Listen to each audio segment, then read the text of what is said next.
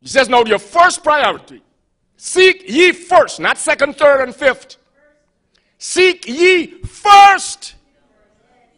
God is not taking any chance regarding our priorities. He's telling you what your priorities must be. He says, you want to succeed? Seek ye first. You want to be considered wise? Seek ye first. You are watching Kingdom Insight Television Network, KITV, inspiring you to grow from faith to faith and from glory to glory. If you have been impacted by this network, send us your testimony at info@kitvnetwork.com. Keep watching your inspirational network. What is it that you are trying to run away from, that one priority that needs to be fixed? And you're chasing relentlessly all the other priorities, and you're thinking, I can get by without that first one. That's all right. I don't have to fix the first one. Well, the vehicle is going to go up for a little while, but after a while, it's going to slip out. The jack will slip out. And you have to start all over again. And maybe at that time, you'll be too old or too sick. Fix it when you can. Fix the priorities while you can. Is anybody listening? This is why the Apostle Paul suggests to us also in 2 Corinthians chapter 4, verse 17 to 19. He says, fix our eyes not on what is seen, but on what is unseen. For what is seen is temporary, but what is unseen is eternal. He's helping us to understand our priority. He says, now your first priority, seek ye first, not second, third, and fifth. Seek ye first. God is not taking any chance regarding our priorities. He's telling you what your priorities must be. He says, you want to succeed? Seek ye first. You want to be considered wise? Seek ye first. God is telling us how to ensure that we are laying up treasures in the right place. God is trying to help us to understand how you can succeed, real succeed in life. What kind? There's no real success if you are destroying the very foundation for the next generation. Are you listening? Real success is generational. Real wealth is generational. Real legacy is generational. You read the Old Testament, there is always a deliberate effort to establish a generational legacy. And he is the father of 1, 2, 3, 4 generations. He lists their names.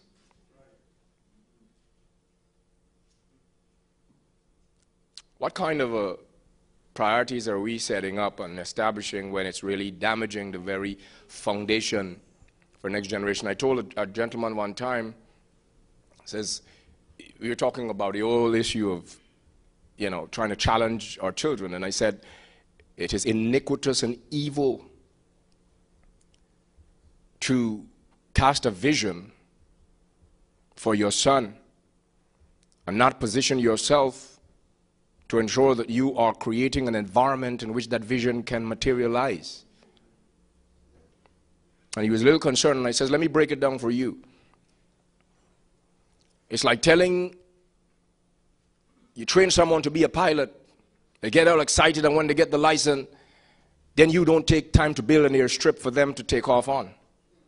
They live the rest of their lives frustrated because you have positioned them without empowering them to do anything with that. What am I talking about? Now, we have a responsibility to ensure that the legacy, the real legacy we are building, right now you are building a legacy. Right now I am building a legacy. Whether we realize it or not, you are all creating a legacy right now that will be passed on to someone. Whether you are intentional or not, you are creating a legacy. Whether you're aware of it or not, you are creating a legacy. You can go to bed tonight and decide you are going to sleep until tomorrow night. You are not going back to your work. You are creating a legacy with that decision. Are you hearing? Every decision you make is impacting on a legacy. It therefore means that we have to be intentional about the eternal priorities. Because what we pass on to the next generation must have some eternal value. Anybody here? There are choices that may lead to short-term happiness. I'm going to quit here. Probably pick this up another time. There are some choices that will lead to a short-term happiness. Some years ago, and this one is a true story also. This is my last story for the morning.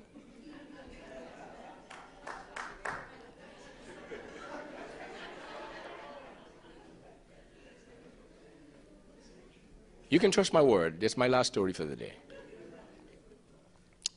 There were two steamboats, actually, on the left Memphis. They were traveling up the Mississippi River on their way to New Orleans. And so as they traveled side by side, you know, young sailors, always adventurous, as they were traveling side by side, going up the Mississippi River, some of the soldiers in one of the steamship began to shout out to the others, and before, you know what happens when you have lots of testosterone, and eventually a race started between the two steamships. Competition became vicious as they roared through the deep south. One after a while, one of the boats began to fall back, and they realized that the reason they were falling back, they did not have enough power in the engine, and so it was, of course, it's a steamship, so you had to keep throwing fuel in. One of the young sailors had a bright idea that some of the cargo they had was burning really well, and so they began to throw the cargo into the boiler room, and so they picked up speed. In just a matter of time, very quickly they overtook the other steamship. They were having a blast. They won the race, but they lost their valuable cargo.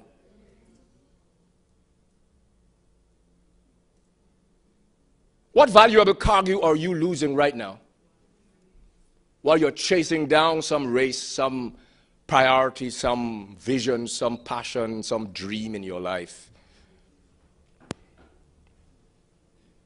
How many children and their future being mortgaged?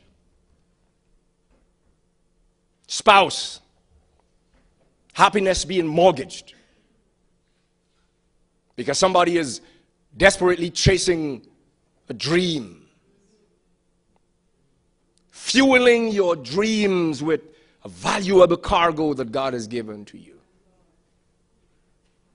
It's not worth it.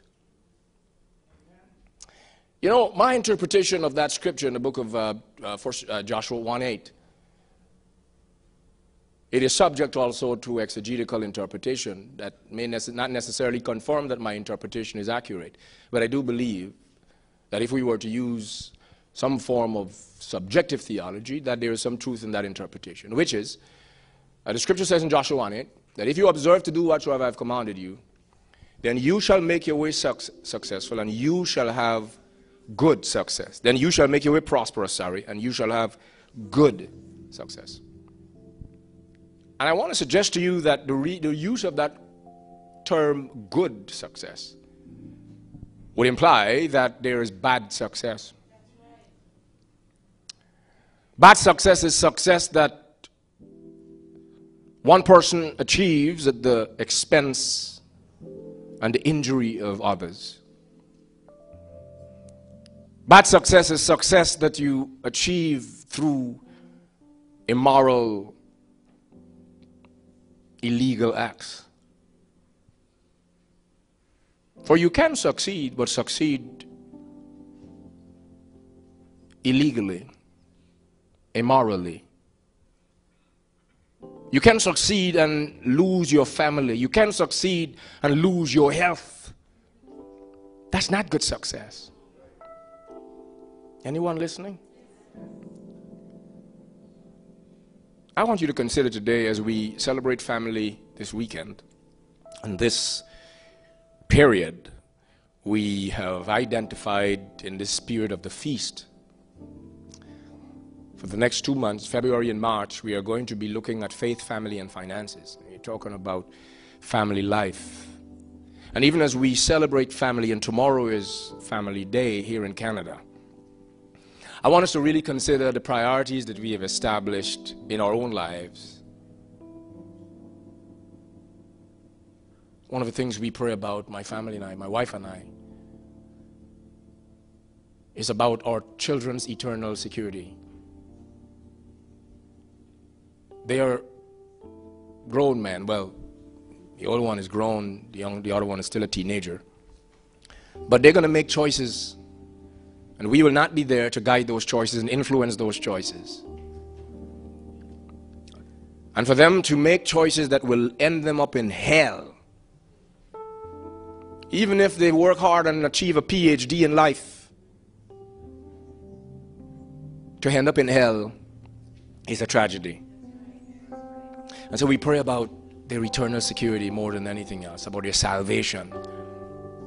Why am I sharing that with you? Because even as we consider family, I want you to be mindful in this season about the values you are setting for your family, the priorities you are establishing for your family. Ensure your children get a good education. Ensure your children are well-rounded in their development, sports and music and all the other things that we give our children these days. But never let it be at the expense of their eternal security. Never let it be at the expense of their knowledge of Christ and their relationship with God.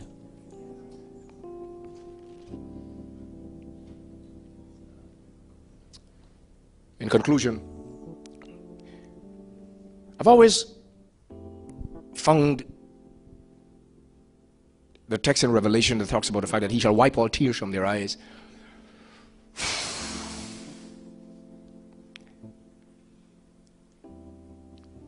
Now, when we come to the final judgment of the works of man, and an assessment is done of all of our priorities and all of the investments we have made and all of the time we have spent on this planet, that the sad, stark reality will be that many of us will stand in a place of eternal security and watch people we love go off into eternal damnation. That's the reality. Parents separated from their children, husbands separated from their wives, people that we share our lives with, go off into a place of eternal punishment. I don't know about you, but I love my family enough. I love my wife and my boys enough to not want ever there to be a reality that we are separated in eternity. And they're born in hell. Or I born in hell, God forbid. Those decisions are not made when you stand before God. Those decisions are made right now. Those priorities are established right now.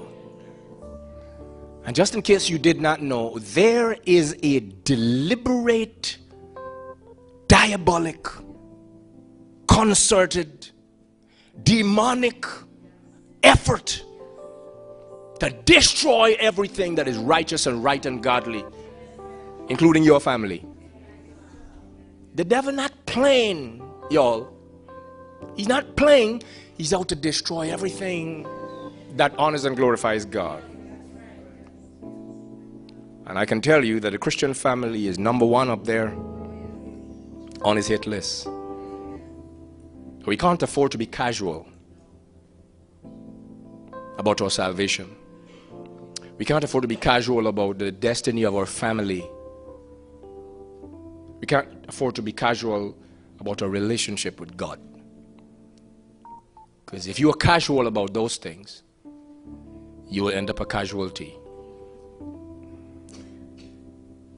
With your head bowed, your eyes closed. Father, I ask today that we would not win the race, whether it be a race of popularity or a race of wealth or a race, whatever it is we are chasing after. I pray that we will not win the race and lose the valuable cargoes of our lives. Help us to fix our priorities today, Father. Each of us, every husband, every wife, every parent, every believer, help us to fix our priorities today. That we can truly hear at the end of this, well done, good and faithful servant. Enter in the joy of the Lord. For every individual that's struggling with making you their priority, awaken them today to the consciousness of the folly of their ways. And the fact that your word did say that there's a way that seemeth right, but the end of those ways are death and destruction. Awaken some person to the consciousness today that without you they are hopelessly lost. Oh God, I pray that you will restore what's happening in families today, restore broken relationships between husbands and wives and parents and children. Restore, Father, restore. Restore homes, restore marriages, restore families in the name of Jesus. And for those who have become nonchalant and indifferent and callous about the disintegration of their own family, those who have moved on emotionally and mentally, even while the family is falling apart, I pray today you would shake them up and wake them up to the realization and the reality of what's happening in their own home. That we will not flirt with the devil. We will not flirt with the spirit of death and destruction in our homes. But we'll be militant and vigilant and fight every spirit that has invaded our space, our home, our families, our marriage. We will fight against every demonic spirit that has been sent on assignment to steal our children from us and to steal our spouse from us. In the name of Jesus. We will be relentless in our pursuit of the eternal security of our house. Now we can truly agree with Joshua and says, for me and my house, we will serve the Lord. Thank you today that broken relationships will be healed in this hour. Stand with me, please. Broken marriages will be restored in this hour. Fragmented and fractured relationships between parents and their children will be restored in this hour. In the name of Jesus. Oh God, I pray that you would have your way even now. In Jesus' name. I feel compelled of the Holy Spirit to do this, and I must do this. If you are here today, and I'm convinced that the Lord has spoken to us. If you're here today and you know that God is not the first priority of your life. Yeah, you say it with your mouth, but your life reveals the true content of your heart. Your living reveals where your priorities are. Next week, God's willing, we'll talk about, hopefully, not sure if we'll get to that, but whenever we pick this up again, we're going to talk about how we are able to determine and know and judge what our real priorities are. But if you're in this house today and you have not submitted to Jesus Christ as the Lord of your life, you have not made him ruler of your heart, you've not submitted your life to Jesus Christ, I caution you today, don't leave this place without giving your life to Jesus. If you have considered and you have concluded in your consideration that the first button is off, Today I want to offer you an invitation to come to these altars and to fix that first button in your life so that the rest of your life can line up.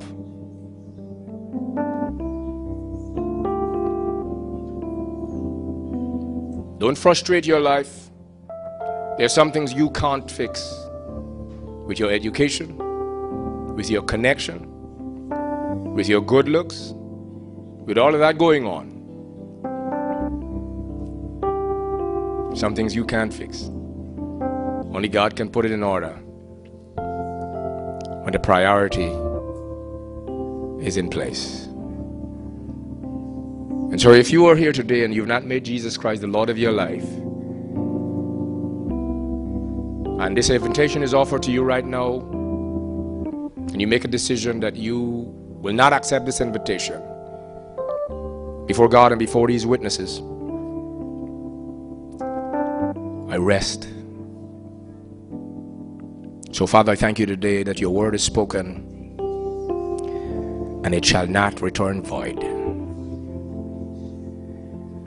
Have mercy upon such a one who hears an invitation and refuses the outstretched hand of Jesus Christ, the Son of God. Have mercy.